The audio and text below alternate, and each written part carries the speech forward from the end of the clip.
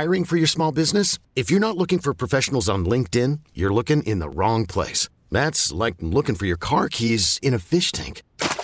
LinkedIn helps you hire professionals you can't find anywhere else, even those who aren't actively searching for a new job but might be open to the perfect role. In a given month, over 70% of LinkedIn users don't even visit other leading job sites. So start looking in the right place. With LinkedIn, you can hire professionals like a professional. Post your free job on linkedin.com/recommend today. WFAN and WFAN-FM New York, a radio.com sports station.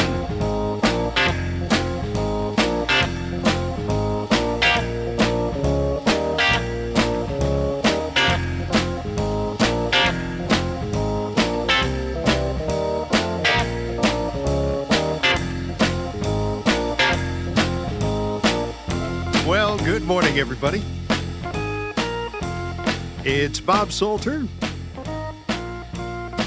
Hopefully, you have some nice plans for this holiday weekend.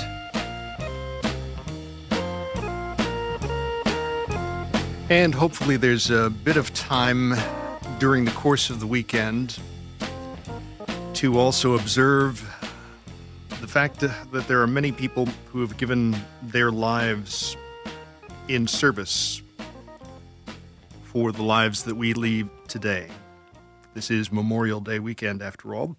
Sometimes we have a tendency to forget exactly what that is all about. It's about something more than just an occasion to go shopping, although plenty of people will do some of that too. Well, we have a busy program this morning, and I'm glad to see that we are joined in hour one of our program by a guest who has spoken with us previously. We've always had very good discussions with him. His name is Fred Watts. Fred is Executive Director of the Police Athletic League, PAL. And as you know from previous discussions on this program, I have a particular fondness for PAL, having had the experience of being part of PAL growing up myself in New Jersey, and some of my, I guess, formative experiences being associated with the Police Athletic League. Fred Watts, in his background, law degree from Columbia Law School, spent more than 30 years at the Manhattan District Attorney's Office. His father was a police officer in Harlem for 20 years. It's nice to have you join us again on our program. Good morning, Fred. Well, thank you for having me. The Police Athletic League, to those, and I know this is a shocker for you as well as me, there may be somebody who has no idea what the Police Athletic League is all about. How do you describe it? Well, we are a independent nonprofit that focuses on youth development from ages 2 all the way up to 21. We work very closely with the police department, with the New York City Police Department, but we employ both their knowledge and skill with our knowledge of youth development and working with children, with the hope that we both develop them as good people, and also that the police department and the community it serves develops a good working relationship. How challenging is that in 2019 to maintain that good working relationship?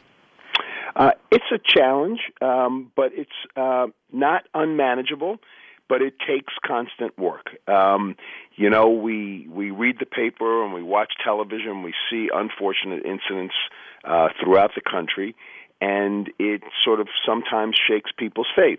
But our goal is to continue to work on this relationship, and I think we've had some good success where the police have a very healthy respect of the community and the community of the police. So it is a relationship that takes constant attention, I guess, like all relationships. But we think we have an avenue for success. And in terms of the history of PAL, when did it start? It actually started over 100 years ago, 1914. The Police Athletic League was developed within the police department as part of the New York City Police Department. And in the 1940s, the decision was made to break the two apart. We work very closely together, so I break apart maybe it's too strong, but the PAL became independent of the police department, but as I said, we work very closely together. Now, you've said that a couple of different times. In what ways? In what way do we work together? Yes. Mm-hmm. Well, a variety of ways.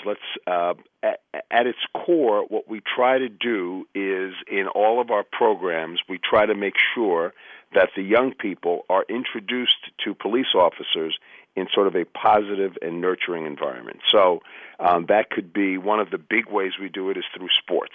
So we have, competitive sports, flag football, basketball, volleyball, where the young people either are coached by police officers or as they get older, they play with police officers on the same team. So that's one big way they work together. In addition, they work together in our centers where we have after-school programs and other programs where the police officers will just come by and, they will participate in whether it's after-school homework or reading assignments or so forth. So we do things like that. One of the exciting new programs we have is an acting program where the young people actually are learning, various disciplines within acting and performing arts. And we've actually developed a chorus where the police officers and the teenagers sing in a chorus. And they've had some really sort of spectacular performances. And not only is it just, good fun, but it is a great way for people to really get to know each other, learn about each other, and develop these really lasting relationships. How did the acting program come about? Well, it was the passion of one of our board members, Tony Danza, who's a well-known actor, and he joined our board, and he felt that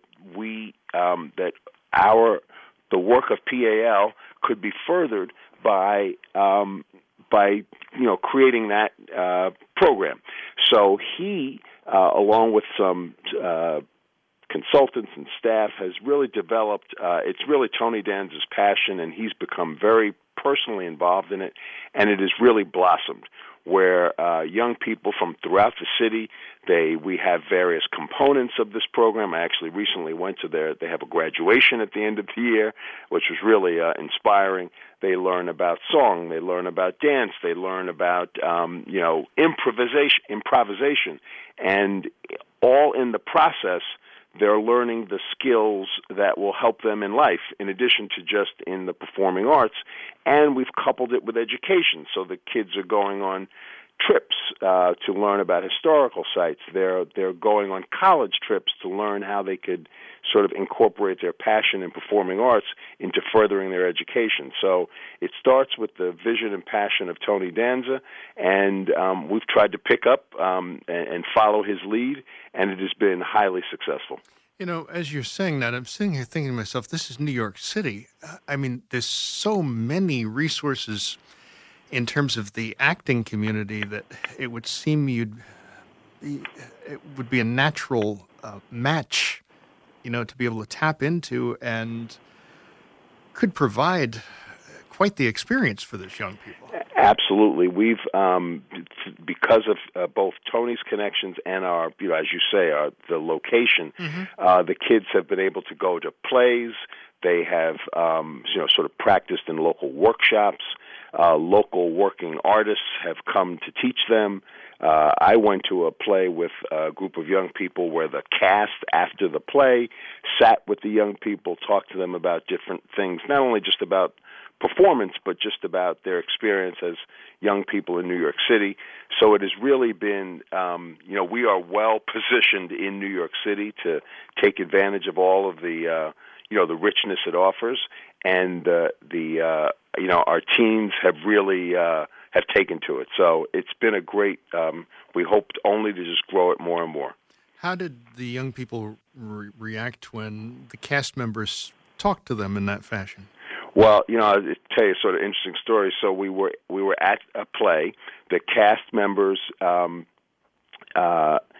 were meeting with the children. Well, not children. They're really, sort of young adults, late teens, with them, and they were very excited. But they were sort of interested in, kind of little things. There was one actress who was from England, but was affecting a accent of an American Southerner, and they just, were amazed that the person was so good at it. So it was just from the technical skills and also just their openness to want to, interact with them. So the play ends, and we have this sit down with the cast, and it went so late that we actually had to start to take, because some of the people were from from Queens, they were from Brooklyn. It was a school night; they had to get back home, and but it was going long. And the reason why it was going long was because it was just so fascinating, and because the cast was so giving. So it was really a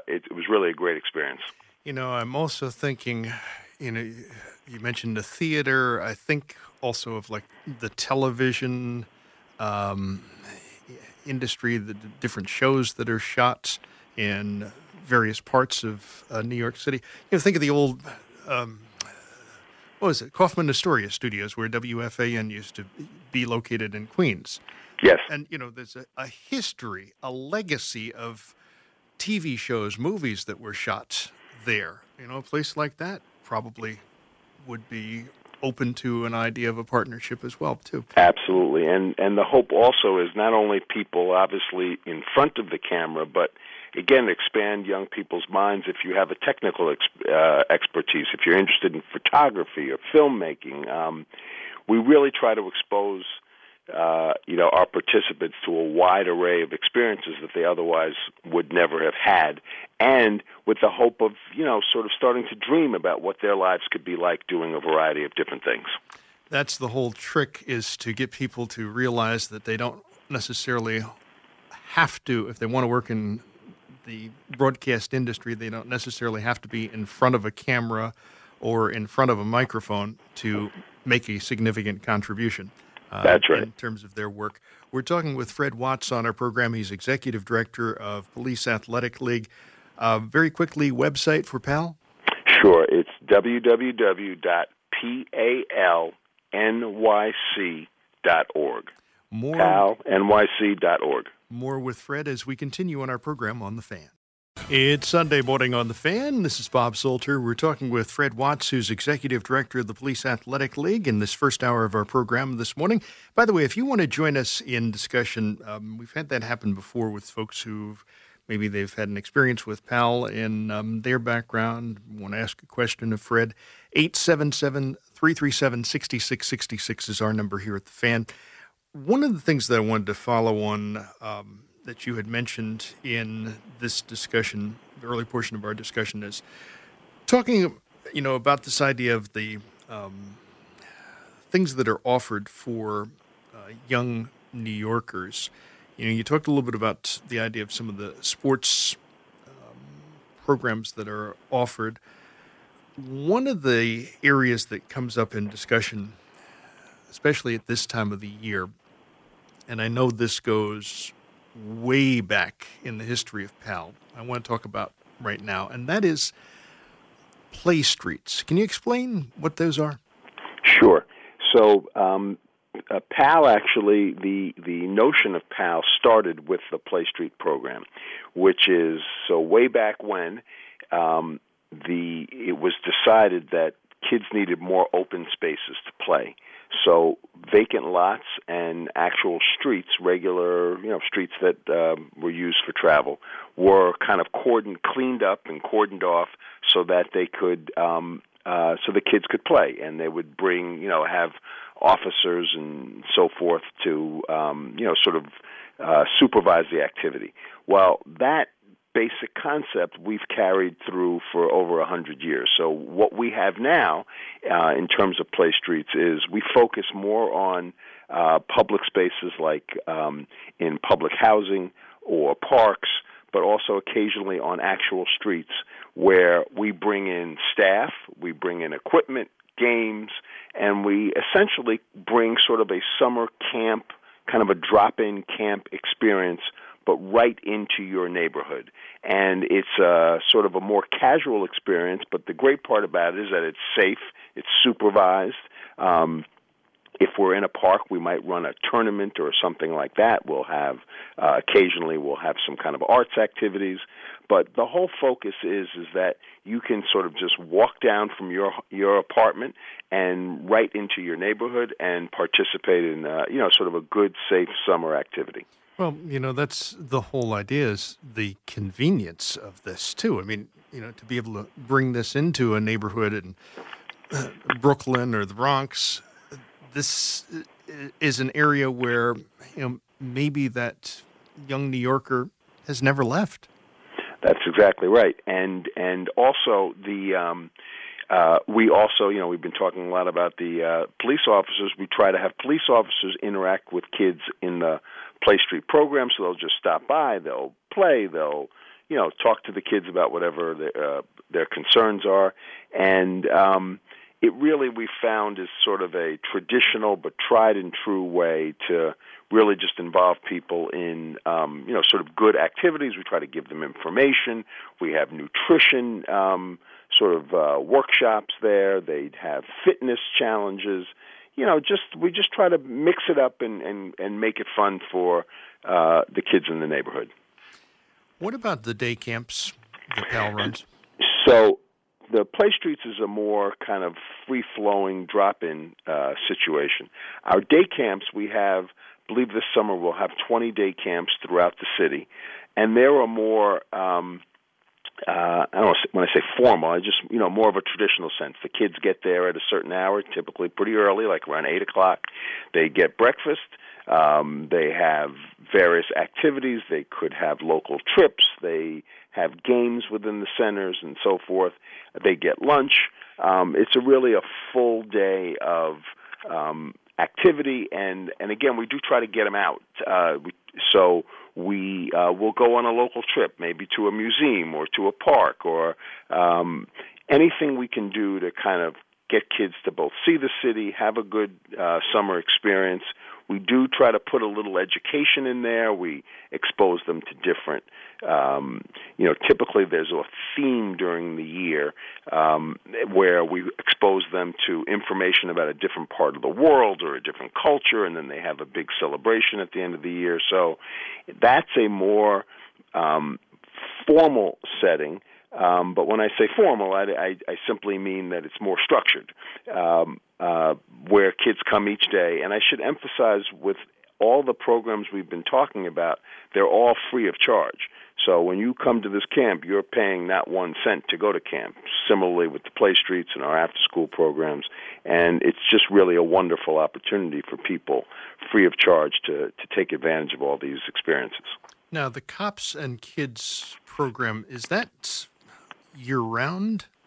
Yes, we do different types of activities throughout the year. So right now I know we're starting a baseball program where the police officers will be involved. And there's one particular thing we're excited about, and it's just a pilot at this point, but we're actually starting a lacrosse program in Uptown Manhattan, where the police officers, the NYPD has its own lacrosse program, and so where officers, play in a lacrosse league, but they have brought that to one of our centers. So we're working with the police to introduce lacrosse to a neighborhood Uptown Manhattan, and I really think that's going to take off, because lacrosse, which I know a little bit about, not a whole lot, but it's just a sort of an action-packed sport, and it's for a lot of young kids in the city, it's a fairly new experience, and I really think it's a great opportunity to introduce young people to something new, something sort of athletic, and to expose them to in a positive experience with police officers. So we're really excited about that. Okay. First of all, that shocked me, hearing that the New York City Police Department has a lacrosse program. I was a little surprised, too. I had no idea, but I know lacrosse is really, really big, and I think that's a great idea. Now, you say this is in Uptown? Yeah, it's in Harlem, in the Polo Grounds houses. Mm-hmm. In that area. we just focused on that particular place for a variety of reasons, but we're really hopeful it's going to take off. And La Crosse is sort of big in pockets in the tri-state area, but some of those officers are from those pockets, whether it's, Hempstead, Long Island, or places in Jersey, where La Crosse is bigger than in some other places. But again, you get those officers, and the officers are very giving, and so we really hope that'll take off. The officers have they have a football team, they have a hockey team, they do a lot on their own as well in the sports world. So if we can borrow their expertise, we're really excited about that. What do they say they get out of it? So I think the officers, I'm glad you point that out, because we often think of, what the community needs to learn about the officers, and that's true. But the officers also need to and want to learn about the community. And what I think the officers get out of it from the people that the officers that I speak to is, number one, it's kind of demystifies the officer. Let's say the officer grew up in Westchester or grew up even Staten Island, and now they're patrolling a place in Brooklyn or in Manhattan. And so I think it kind of demystifies the community, and it also educates the officers about what the community is most interested in and what they want from the officers. So I think it gives the officer that information and that confidence to really serve the community in the best way. And, some of the experiences I've seen with these officers, whether it's in the sports context or in the performing arts context, they keep coming back because they just plain enjoy it. They enjoy being with the kids. They enjoy the experience. And so they both learn for their jobs, about service, but I think they also just enjoy the experience of getting to know people in the community. And I should also emphasize that, many of these officers are from the very communities that they're serving, so they feel, I feel quite gratified that, I grew up in this neighborhood and now I'm able to kind of give something positive to that neighborhood. So for all those reasons, I think the officers really do get a tremendous amount out of it. 877-337-6666 is our number here at the Fan. You want to join us in discussion with Fred Watts. He's Executive Director of Police Athletic League, and he's our guest this hour of our program and sharing a lot of information. When we talk about PAL and the work of the Police Athletic League, I also would be remiss if I didn't ask you about alumni and, I guess, the connection with alumni. Do they keep in touch? Are you able to track some of their progress? They do. We have not done as good a job as I would like to, and we're really going to try to use social media and outreach to do an even better job. We had one really fascinating experience recently where an admiral in the United States Navy, maybe relevant to Memorial Day weekend. So an admiral in the United States Navy who grew up in Brooklyn, went to Brooklyn Tech, he reaches out to us out of the blue and says, I'm going to be in New York City and I would like to speak to some PAL kids. The admiral, his name was Admiral Creedy, I was a PAL kid back in I guess it would be in the 1970s. And he came to a center, and he actually met the kids and answered questions with them. And he actually also was hosted by our chairman, Mr. Morgenthau, Robert Morgenthau, who is also a veteran of the World War II in the United States Navy. And so we had this wonderful experience where the teens were talking to two veterans, one currently serving, one veteran, and they were also, talking to a former PAL kid from Brooklyn who was talking about his experience growing up in Brooklyn in the 70s, I guess probably 60s, 70s, and then what it was like to be an officer in the U.S. Navy. And Admiral, I learned, he's a vice admiral. It's an extremely high and responsible position, and it was really a great chance to sort of see, he started out in Brooklyn as a PAL kid, and now he's a big shot in the Navy. It was really a very gratifying to see, and the kids really took to him.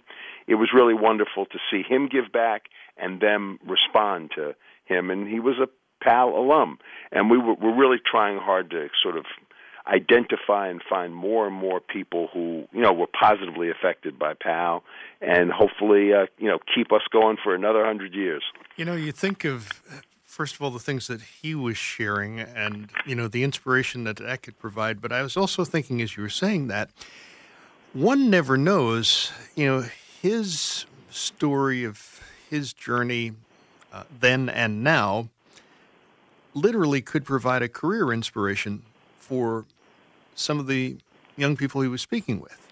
Absolutely. I mean, one of the things that was sort of I found amusing was they were looking, a couple of the kids asked about, sort of how did he went to the United States Naval Academy. What made him decide to do that? They were looking for kind of a magical, what made him know that's what he wanted to do? Mm-hmm. And he had a very simple answer. He said, look, I was in high school. Our family didn't have a lot of money, and the Naval Academy offered a free college education. He said that it was as simple as that. And so what I thought was kind of, I don't know, sort of just interesting to me was that the kids were looking for, in other words, I think the kids were making it more complicated. They were exactly analyzing it in a way, and I think the simplicity of his, sort of approach, and then how he learned to, really enjoy and become satisfied by his career, I don't know, I thought gave a little comfort to people who realized maybe you don't have to figure it out quite so deeply. Just, take the opportunities as they come and then take the best advantage of them. Fred Watts, who's Executive Director of the Police Athletic League, is our guest this hour of our program on The Fan. It's Sunday morning on The Fan. Good morning, everybody. This is Bob Salter. We're in discussion with Fred Watts on our program. Fred is Executive Director of the Police Athletic League. PAL, by the way, on the web at PAL NYC. That's PALNYC. That's all is one word, .org. And he's sharing information with us about the work of the organization. What I said we will do as well is to try to work in some thoughts from some of the folks listening to us, because we have people who have had experiences where you've been involved with Police Athletic League at some point in your lifetime. Perhaps you want to share some of that with us in the discussion.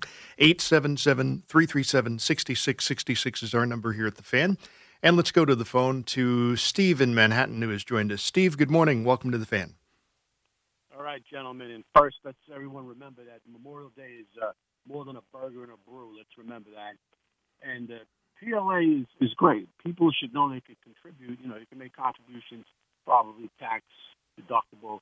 It's a good organization. It puts kids, I say, on the ball field or on the court or anywhere, helps them out. And I think it's tremendous. I also think, in New York City, I see so many soccer fields being built. I have no problem with that. But also, let's remember baseball, too. Let's take care of some of these baseball fields. There are a lot of people in this audience. It might be hard to believe. There are millionaires in this audience. Break open the salvage. Help the PLA because it's a great organization. You guys are doing a great job. Thank you very much for your call and your thoughts this morning, Steve. Fred, want to respond to what Steve had to say? Well, I very much appreciate Steve's call, and I would. He mentioned baseball. As a kid growing up, I played a lot of baseball, and we've tried to kind of it's sort of gone away a bit, and I think Steve is right. We're trying to bring it back, and I would say that Major League Baseball has a program that we've been able to get involved in to try to bring a little more baseball to some of the young people in the city. So I think Steve hit it right on the head. I appreciate his support, and we are trying to do a little more with baseball, and Major League Baseball has been helping out. So that's really good. When you talk about the organization and talk about funding, all right, which Steve also alluded to, how tricky a situation is that? Well, we do get funding from the government sources. The city supports a lot of our after-school programs, and but that funding is not enough to kind of bring a full program to the young people. So we do a lot of private fundraising, and we hold events, and we make applications to private funders, and people have been very generous. But we continue to kind of push that. Big donors, small donors, large companies, small companies. We really just try to spread the word on the good work we're doing and how it helps us all to do that work, and it does take an aggressive fundraising effort to bring these programs to the people, to the kids. And as I said, because we want the programs to be free, we really are quite aggressive in our fundraising. And, you mentioned social media earlier. How is social media, or how has social media, I guess, changed the way in which PAL operates? Well, I'm sort of a little more of an old-timer, so the social media is something that I had to learn, and, I have kids in their 20s, my own children who are, live on social media. And so what I've seen in the, not only in my home, but at PAL, is that people acquire their information now less from the old newspaper and more from Twitter and Facebook and Instagram. And so we've had to go, if we want to share our story, we have to share it where people are reading. And so, we have a Twitter feed, and we try to, be very active in social media, and the way we get our story out, and the way, quite frankly, we tell them about our programs is quite often not only through our website, but through Facebook, Twitter, and ways to kind of really connect with people. We also we're excited to kind of get this started. We are developing an app so that the people who's the parents of the children in programs can kind of use the app to learn about, program schedule and, if it's a snow day and sort of things like that. So social media is really kind of where it's all happening for people, and we want to be where people are getting their information. And Fred, I can identify with you because, I think back to the experience of tablets.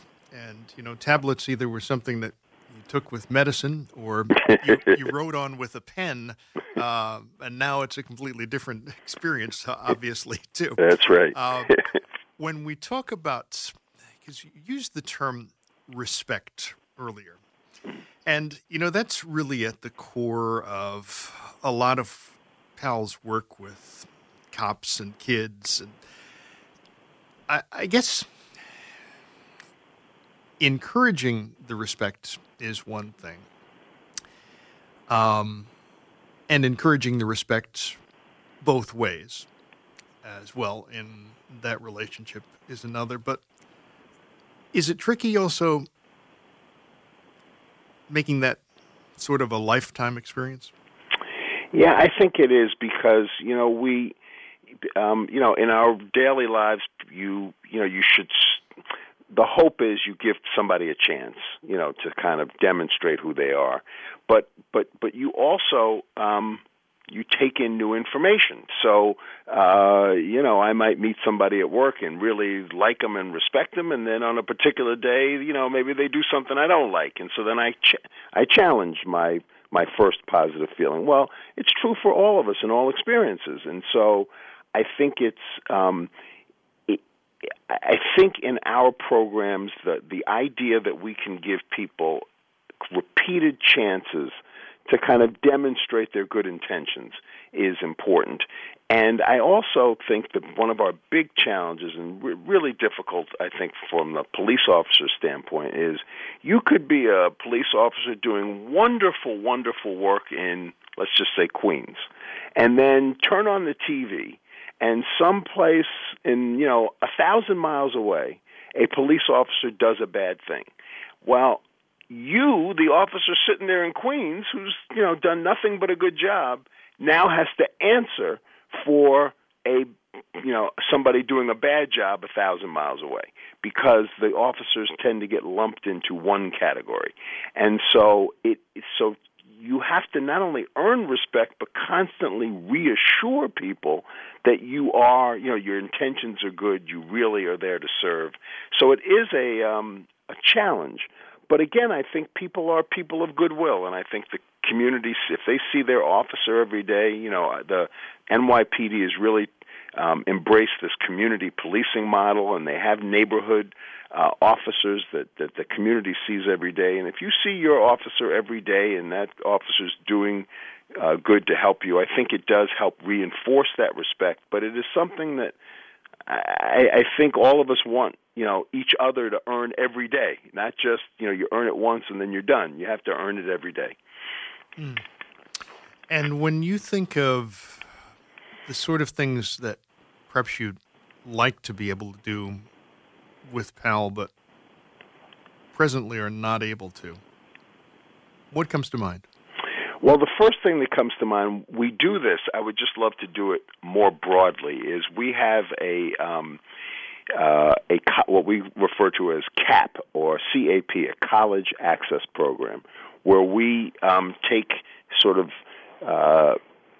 young high school students who are interested in going to college, but you either don't have the grades or not exactly sure what pathway to take. And we essentially provide them the resources and the tutoring and the experience to get them to college.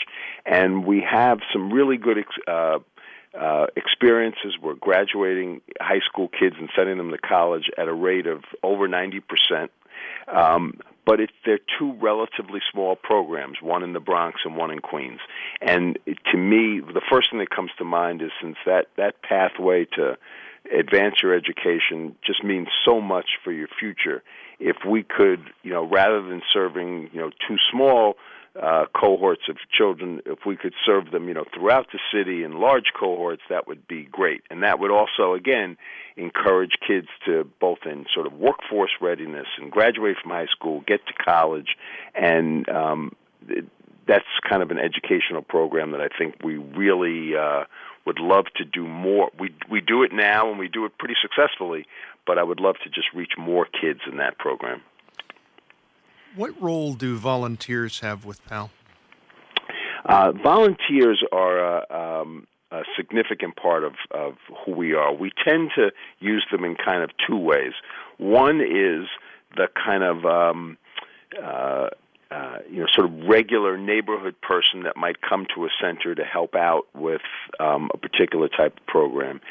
And the other type are, we often have big events. Often the summer, we have either a big carnival or a big sports day, and some of our bigger events involving kids, where we have several hundred kids on a park at one time.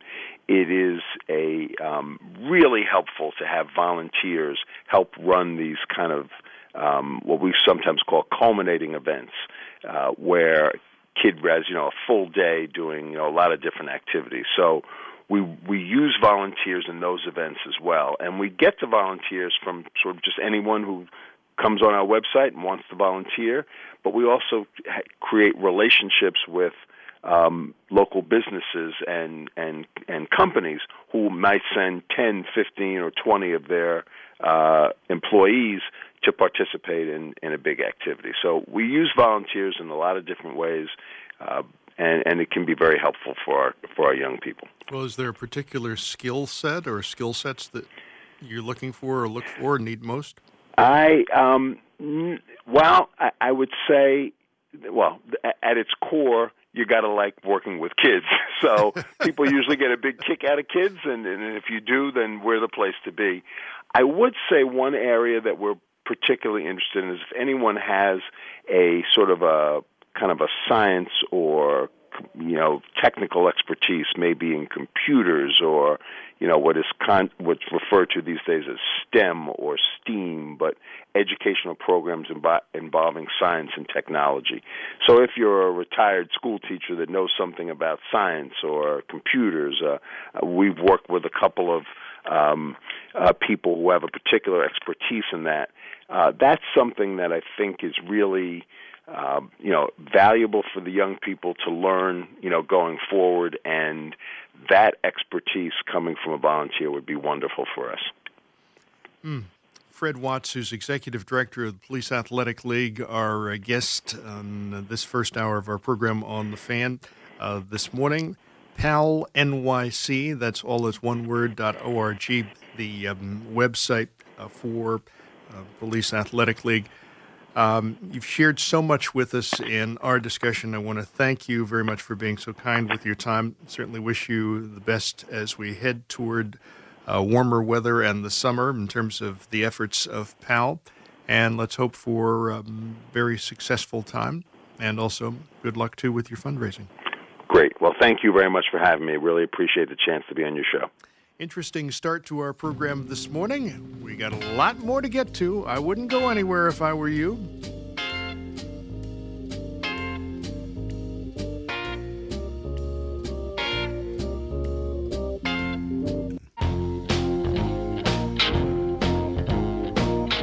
WFAN and WFAN-FM New York, a radio.com sports station.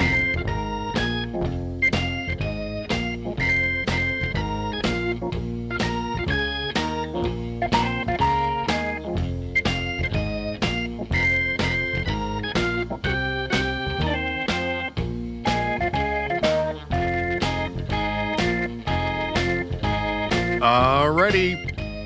It is Rick Wolf who's along with the Sports Edge program after our 8 o'clock update. Ed Randall will be by talking baseball after our 9 o'clock update. And good morning, everybody. This is Bob Salter. We move into hour 2 of our program, and this should be a doozy of a discussion.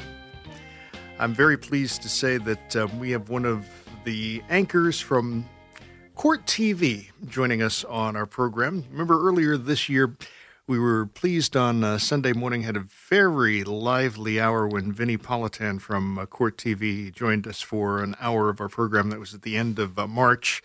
Here we are, the end of May. It's Memorial Day weekend, and we are joined on our program by Seema Iyer. Seema is an anchor on Court TV, which recently is relaunched. She has worked as an anchor and reporter for ABC and Fox affiliates before coming to Court TV.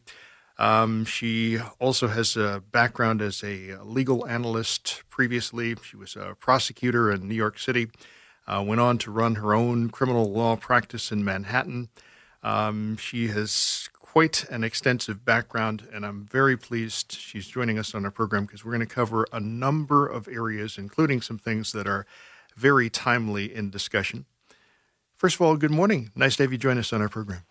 Bob, I am so excited to be here. Thank you so much for having me. A big, big fan. Thank you so much. Thank you. Court TV and the reestablishment or reboot of Court TV. Yes. What exactly does that mean to you? Well, we are basically Court TV 2.0. So Court TV existed for 20-ish years between, I think it was 1991 and 2009. And now we have relaunched. And the essence of Court TV is live gavel-to-gavel coverage. This Court TV is a bit different because we are on 24 hours a day. We're live for 12 hours a day, every day from 9 a.m. to 9 p.m. Our lead anchor, as you mentioned, Vinnie Politan, he has the prime time slot from 6 to 9. But during the day, we're showing live trials. And interspersed with that, we cover other legal stories, give the headlines, tons of breaking news. We've only been on the air since May 8th, Bob, and I have done, I would say 75% of it is breaking news. So it's incredibly exciting. It's compelling television. It's the original reality television, and the response has been tremendous from the public. Well, you know, it's interesting you said reality television because Court TV was an aspect of reality television before, you know, this became, quote unquote, the thing. Exactly.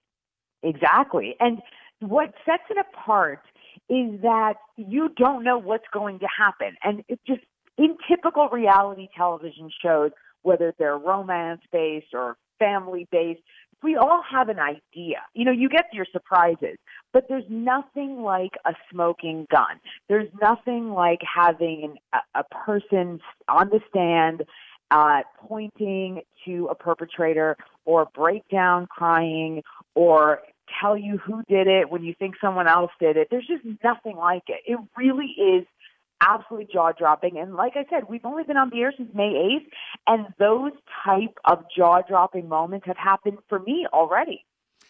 All right, I got to ask you a question a little bit in your background, and also I Sure. always think of the people who are listening to this discussion who come from a variety of different perspectives. And what we'll do in the course of this hour, too, is if somebody wants to join us in the course of the discussion and ask a question on point with what we're talking about, I'm happy to take that. 877-337-6666 is our number here at The Fan.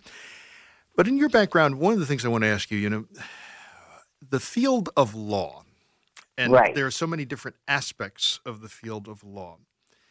For young women today, are the opportunities improved, or are they improving? 100%. I think the field of law has been more open and provided more opportunities for women than ever before. It was definitely different. And when I went to law school in the 90s, and I saw that difference percolate approximately, I would say, after 2005, 2010. That's when I believe more women statistically started attending law school, and you see more women in the field. Now, if you break down the types of law, you often see more women in certain areas than other areas. Criminal defense is still largely male-dominated. There is no question about that. Wherever you go in this country, if you walk into a criminal courthouse, most of the lawyers in criminal defense will be men. And especially if you divide that further between public defenders and criminal defense attorneys who are private practitioners, you will see that more women would go to public defense as opposed to a private. And when I say private, I mean solo practitioner. Even like myself, a majority of my cases when I was in New York were representing indigent folks. So court-appointed cases. But still, it's just mostly men. Mm. And something that I've always sort of, I think, known the answer to, but I'm going to ask the question because, very often we will see practitioners of law, lawyers, being interviewed. And sometimes it's, a rapid-fire exchange. Right. How are they able to handle those questions? Because sometimes you know what the questions are kind of going to be, but other times you may get hit with something completely out of left field. A media interview would pale in comparison to an appellate interview or appellate questioning by a judge, or even if on the trial level, or any questions by a judge. So I just don't think that's as significant in the practice of law. I think you have to worry about the actual practice of law and the information and your case. And I also think that, listen, you shouldn't, I don't agree with lawyers who go on television and talk about their cases. Throughout my history of being on television, I've never spoken about one of my cases, ever. You have to protect the client. So I don't think that should be a goal or ever an outlet. If you can find a way, if you want to get into the media, you can find a way to do it without throwing your clients under the bus. And you will be naturally savvy with the media if you spend time in litigation. So if you're used to talking in front of a jury, if you're used to talking to a judge in court, those traits will naturally translate to make you more media savvy. Forensic technology, we hear that term at times. What exactly is that? Forensic technology encompasses everything from cell phones to our computers, to our phones, even, when you're talking about the cell towers. So in a lot of cases, whether it's investigations where law enforcement is trying to find out who did something, they will employ means of forensic technology analysis. So whether it's finding out, the cell phone towers around a location and getting those records to see what towers were pinging. And a lot of times if they have suspects, then they will be able to look at their phones or look at their computers. And of course, this is a lot of Fourth Amendment hurdles that they have to jump over, because the Fourth Amendment protects us from unlawful search and seizure. So if a law enforcement has probable cause, has enough to go to a judge and say, listen, I think that this person may have perpetrated this crime, and I need a search warrant for their phone, for their computer, then you can get those things. But forensic technology has absolutely changed the game in terms of being able to arrest individuals and also prevent crime. You know, a lot of times we're talking about national security issues or, large-scale things like, the Boston Marathon, when that occurred and when they were trying to find the Tsarnaev brothers, those large-scale tragedies are often solved faster because of the advent of forensic technology analysis. Mm. Most interesting discussion that we were having, and we were really just beginning in this chat with Seema Iyer, who is an anchor on Court TV, which is recently relaunched. Court TV, that's all as one word.com website for Court TV. She has a very interesting background that shared earlier in our discussion. She's our guest this hour of our program on The Fan. There's many different areas where I want to go in discussion. One of the things I want to do when we come back, we're going to take a pause here in just a moment, is to talk a little bit about this fascination that people have with true crime. We touched upon this with another guest about a month ago on this program. I'd be interested in getting your take on that. Let me mention, too, after our 8 o'clock update, Rick Wolf is along with the Sports Edge program. Ed Randall is by talking baseball after our 9 o'clock update here on The Fan. It's Sunday morning on The Fan. Good morning, everybody. This is Bob Salter. We're in a discussion on our program on The Fan this morning, this hour of it, with Seema Iyer, who is an anchor at Court TV. She's kind enough to be talking with us. We've touched upon a lot of different things. What I said we will do as well is work in some thoughts from some of the folks listening to us. 877-337-6666 is our phone number here at The Fan. You want to join us in discussion with some of the areas that we are bringing up. And I want to get your take on true crime, but I'll tell you what, let's also start with folks on the phone, too. Let's go first to, where are we going here? Sam on the island. Sam, good morning. Welcome to The Fan. Good morning. I never favored Court TV. I'm a defense lawyer for over 50 years, and Court TV intimidates jurors.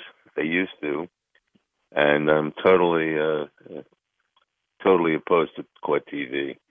They're always on the side of somebody, usually, and jurors are not supposed to have a point of view.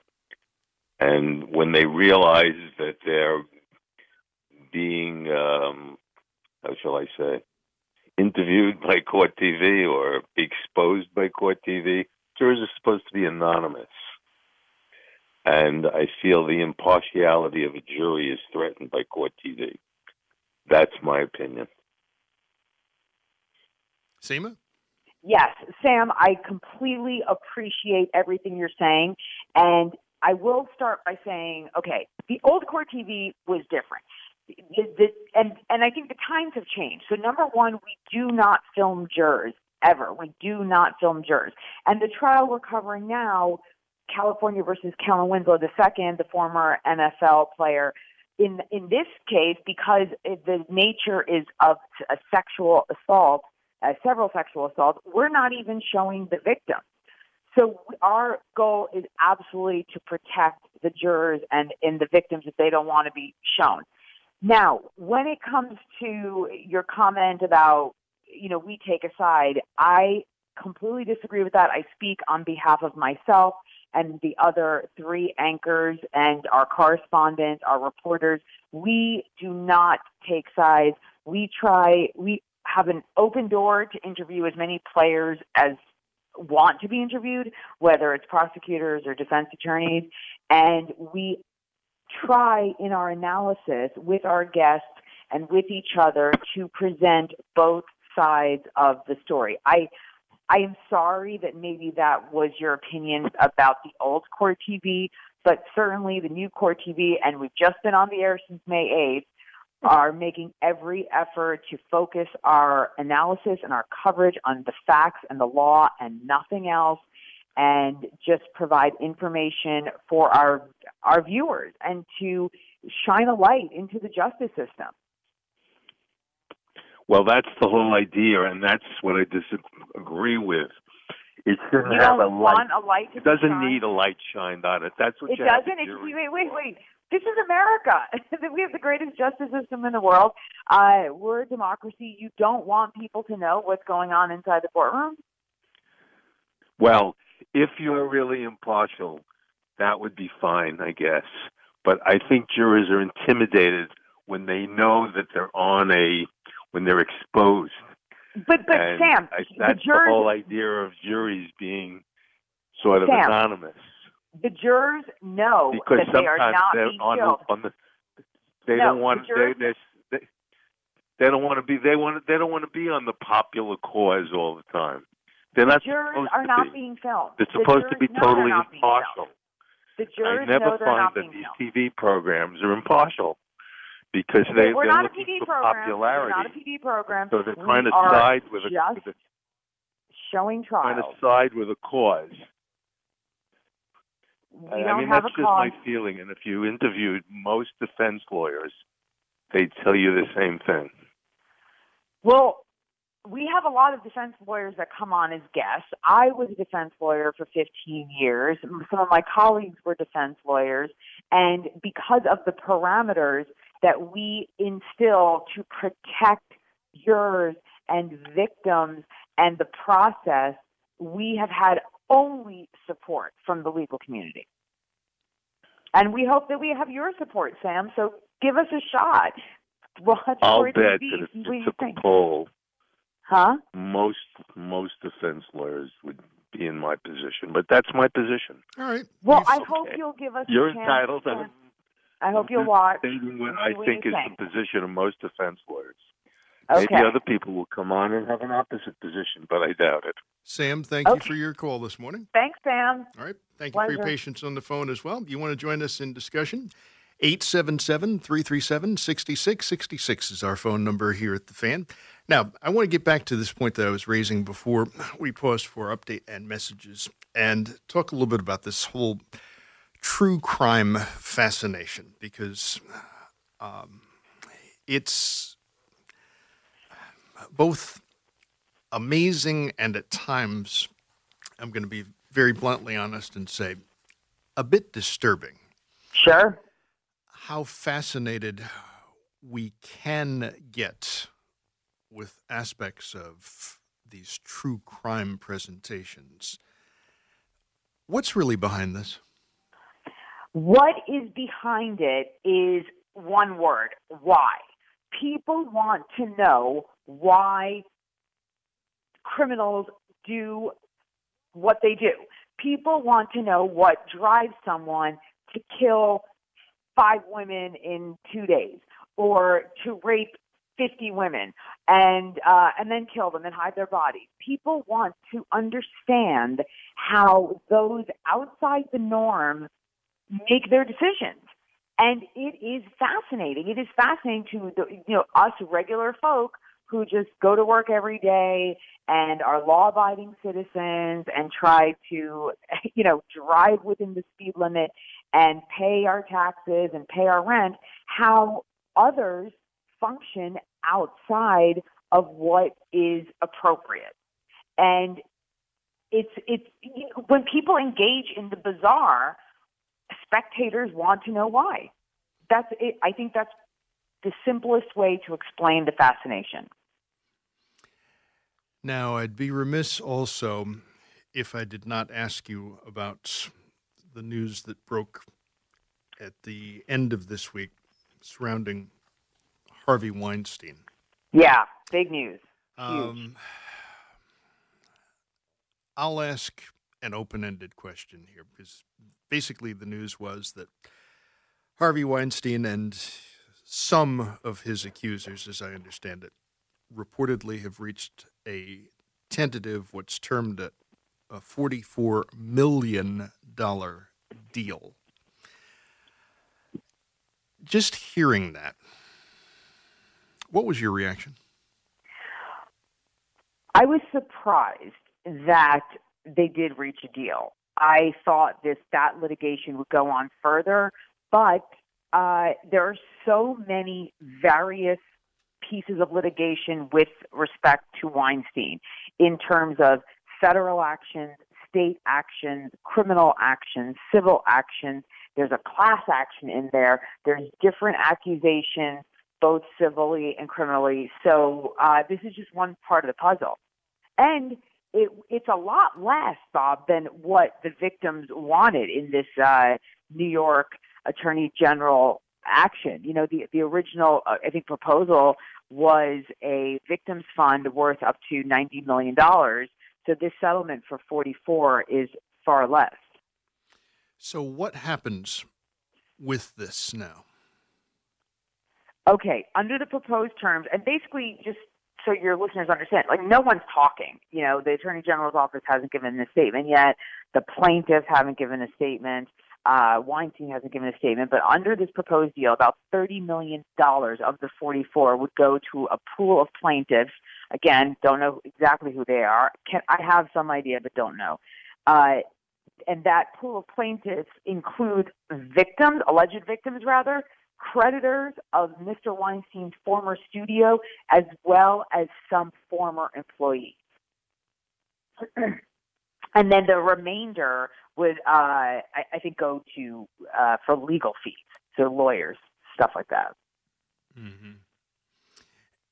And in reality, this is, if I understand this correctly, this also is resolving what was basically a civil rights lawsuit that came from the state attorney general's office in New York?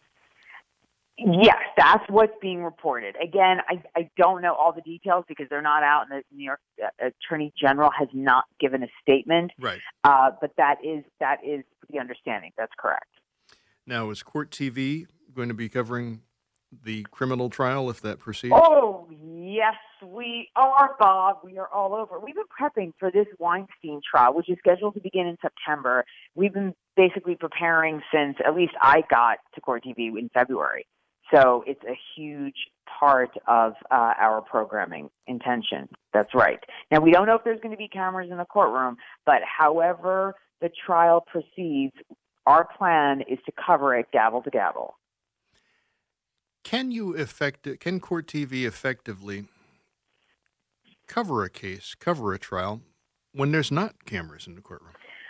Great question, Bob. I'm so glad you're asking this. And yes, we can.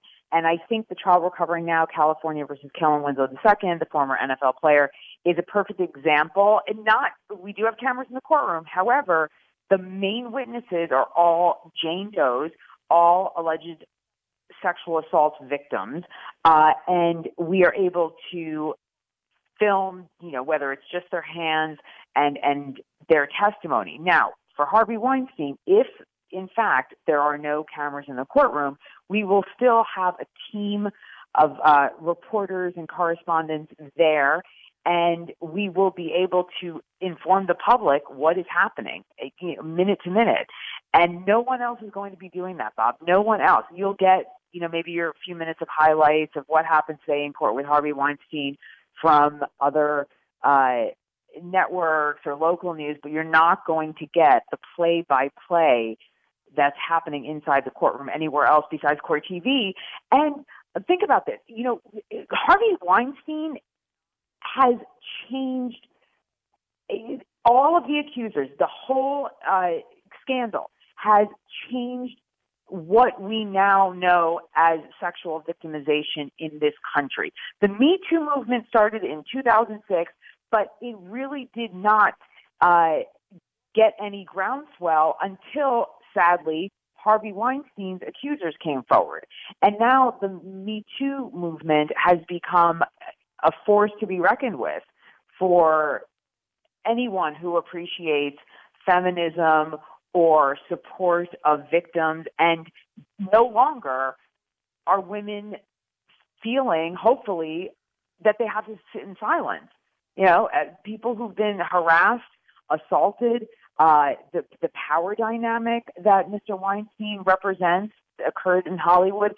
Everything has changed. And so we need as much exposure to that trial, and whether it's for the country to move on or for closure or for change. But Court TV is going to cover it as better than anyone else is. I'll tell you that. Okay.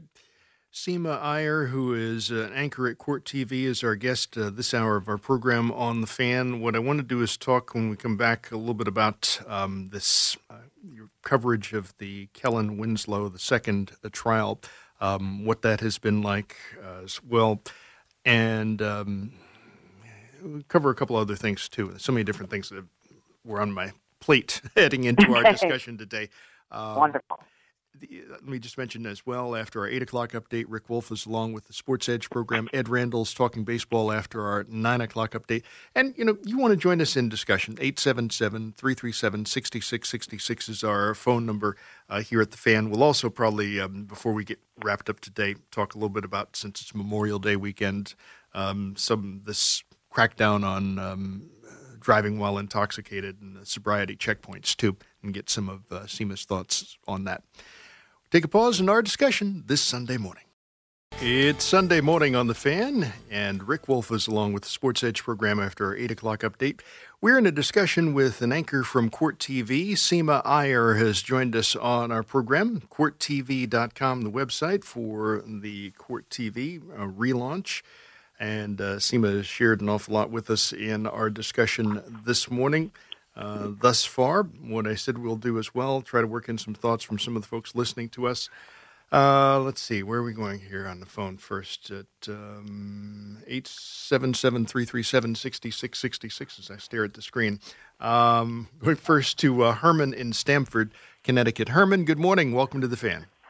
Yes, good morning. How are you? I'm doing well, I am thanks. listening to your guest, and I just reel off some responses here. As far as the interviews of lawyers off Court TV, this is a plague that's all over the news, where pundits with a hook in someone get to be spokesmen for the legal community.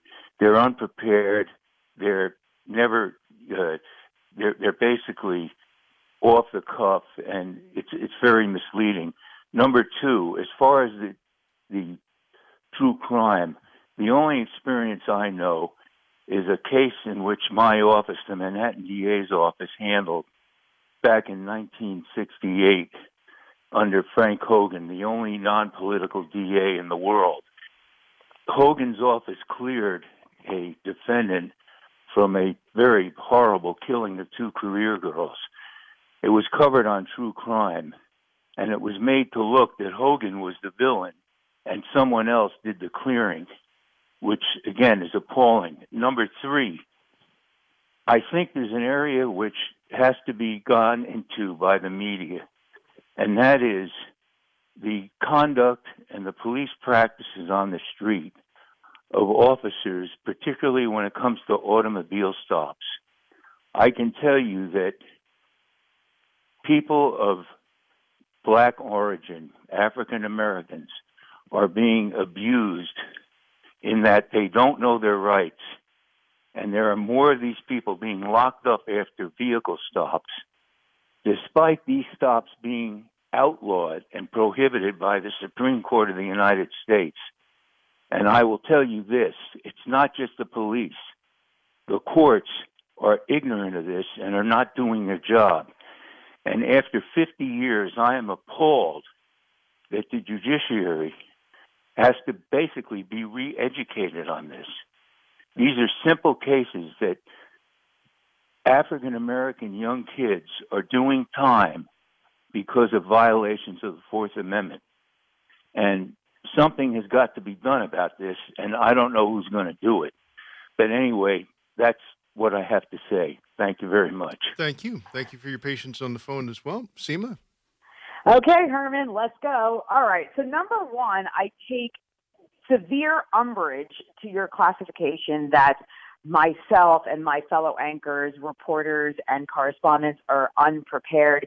It's 7 o'clock in the morning, and I'm on doing radio. We work around the clock. We delve our entire lives into the trials and the cases that we cover. We are the most prepared team, I dare say, in news and television news, and we are lawyers and we are journalists.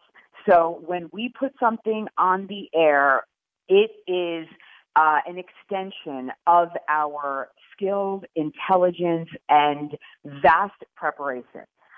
Number two, as for your 1968 Hogan reference, sorry, Herman, I was born in 1971 and didn't graduate law school until 1996, so I really can't respond to that. And as for number three, your reference to the auto stops, I do not disagree with you for your opinion in terms of people not knowing their rights. That's a very valid observation. And part of Court TV's mission is to explain to people what the legal process is. Bring them inside the courtroom every single day. Let them hear about the law and how it pertains to them and how it affects their life. So we are hoping that part of what we are accomplishing at Court TV is to inform viewers so they understand their rights, whether it's in a car or in their home or walking down the street. That's it. I'm done. Hopefully that is sufficient in terms of a response for Herman. Thank you for your call this morning, Herman. Let's do one more call here from Bob in Little Ferry, New Jersey, who's been waiting for a while. Bob, good morning. Welcome to The Fan. Good morning, Bob, and good morning, Seema. Good morning, Seema, Bob. These last two calls were obviously from the legal industry, if you know what I mean, and they have strong opinions. But yes, what can I tell you? But I think that really what you're doing is exactly what you just got done saying. You're exposing the whole court proceedings to us, the lay people, of what goes on. And thus, if someone is not represented correctly or whatever, it'll be pointed out. And I think it's going to be a wonderful idea. Now, one thing I would like to say, Seema, is this, and perhaps I can give you an idea of a particular kind of case to put on there, because obviously you guys will be able to select what cases you want to put on the air. Yeah, I love some ideas, Bob. It's Memorial Day. Yeah. I think personally, let me take 2 seconds to say that I think kids about 11 or 12 years old, they should be packed into buses. And instead of going to an amusement park for the class trip or something, they should go to one of these military cemeteries. And when the buses get out, and the three buses, let's say, and the kids get out of the bus, I want them to look at thousands of white crosses. Talk about an emotional, dramatic and sobering sight to see that. And then I want the teacher to tell these kids about that the lives that we live today are partly responsible for all these people in the armed forces that gave their lives to preserve our way of life. And then give them a poppy and have them each go out to a grave at random to put a poppy down, and then make a committee of the kids and have a committee so that they could write up something about their visit to share with the student body when they get back after the trip. The only little catch to this is because Memorial Day is at the end of May, perhaps they can do this, during the season, because it's not logistically possible, I think, to probably go out on around Memorial Day. Now, after saying that, and thank you for allowing me to say that, I think what you can do, Seema, is when the veterans come back today from Afghanistan, Vietnam, et cetera, they get in trouble. Sure. And we're shocked. And we hear things sometimes in the paper about, this, and, he didn't know where to go, and this and that, and they commit crimes or something.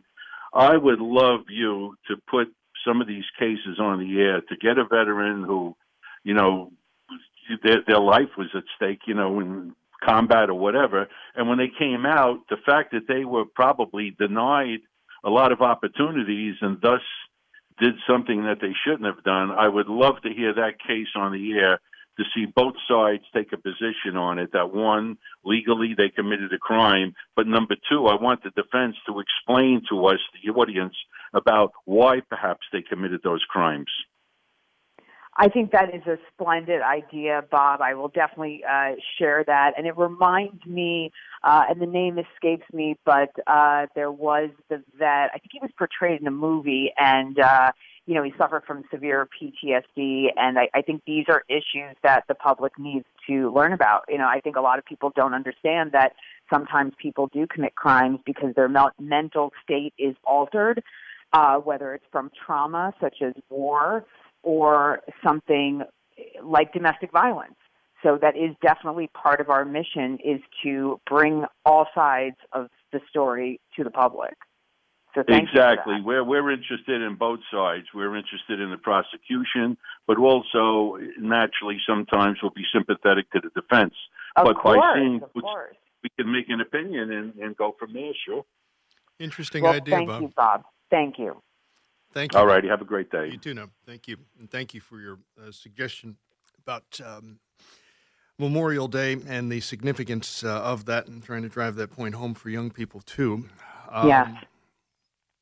Now, can you, in a relatively short period of time, sort of give us a breakdown of what this Kellen Winslow II trial is all about? Absolutely. So Kellen Winslow II, the trial resumes on Tuesday. There are 5 accusers. They are all named Jane Doe. So we have Jane Doe number 1 to Jane Doe number 5. Jane Doe number 1, 2, and 4 involve rape allegations, whereas 3 and 5 are more indecent exposure type of allegations.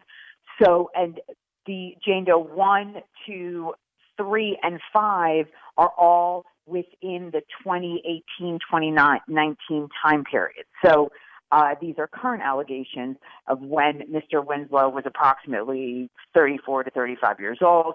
And the women involved in those allegations, the more timely allegations between 2018 and 2019, they're all ranging in the ages of 54 years old to 77 years old.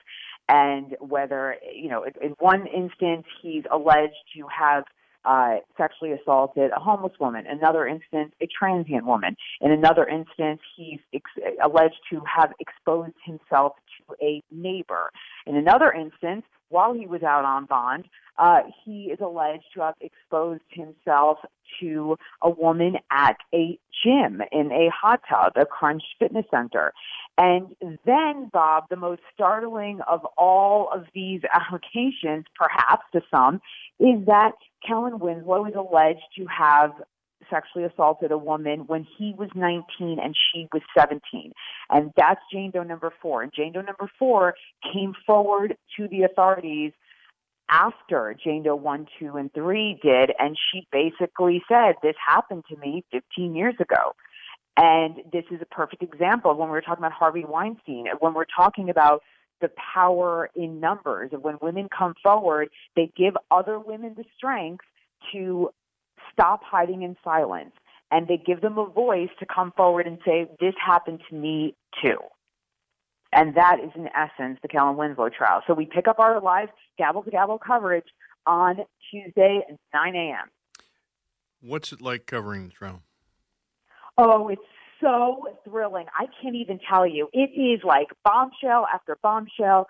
The victims have been incredibly emotion-provoking for all of us, and there's so much rich detail. The lawyers are excellent. It is just incredibly compelling television. And right now, Court TV is still on, and just so your listeners know, Bob, you can go. Court TV is on broadcast. We're on cable, over the air, over the top. We are on everything from Google Play to Roku to Apple to Amazon, and you can go to CourtTV.com. We stream 24 hours a day. We're on right now, or we're on your television. And also there's a Court TV app, which is, oh, God, it is really, really a snazzy app. So you can watch us on your phone wherever you go. Now, I mentioned earlier this is Memorial Day weekend. One of the features of this weekend are these DWI crackdown checkpoints, checking on sobriety. What's the best advice you can get or give to somebody if they're pulled over for driving under the influence or reckless driving this weekend? Don't talk to the cops without a lawyer present. Don't ever talk to the cops without a lawyer present. Why not? Because you're going to say something. Number one, if you're in an inebriated state, you may not have complete function of what you're about to say. You can't censor your statement. And number two, you need someone who has the capacity to understand your rights there to protect them. It is a very vulnerable area of law, DWI, because if you do the walking test, that could be held against you. If you don't do the little, forgive me, I'm mischaracterizing, the sobriety test rather. Mm-hmm. You could put yourself in more trouble. Now, here's the thing: if you're asked to get out of the car and you have to do that kind of walk, touch your nose, all those stand on one foot tests, you have to do it. You have to comply. Right. So what gets more dangerous is when you do the breathalyzers. Because if you don't do the breathalyzer, that could be held against you. The breathalyzer needs to be taken within a certain time period for its validity to stick. And my best advice is you have to call a lawyer. Especially whether it's reckless driving or DWI, these are things that will impact your license, your insurance, your criminal history. You get a lawyer as soon as you can. And just tell the cops, I want a lawyer, because if they have to provide you with one, they will. Seema Iyer, who is an anchor for Court TV, our guest this hour of our program on The Fan. As I said, it would be a lively hour. It certainly was. Thank you very so much. Have a great day. Wonderful discussion. Thank you for joining us on our program. And thank you to those of you who participated in the discussion this morning. I'll just give you a big hint. Next Sunday morning, you want to be here starting at 6 o'clock. We got a doozy of a guest coming up and quite a show next Sunday morning. Speaking of quite a show, after our 8 o'clock update, Rick Wolf is along with the Sports Edge, and then, things change somewhat. A different kind of wind blows in. Ed Randall will be by. He'll be talking baseball here on The Fan. This episode is brought to you by Progressive Insurance. Whether you love true crime or comedy, celebrity interviews or news, you call the shots on what's in your podcast queue. And guess what? Now you can call them on your auto insurance too with the Name Your Price tool from Progressive. It works just the way it sounds. You tell Progressive how much you want to pay for car insurance, and they'll show you coverage options that fit your budget. Get your quote today at Progressive.com to join the over 28 million drivers who trust Progressive. Progressive Casualty Insurance Company and Affiliates. Price and coverage match limited by state law.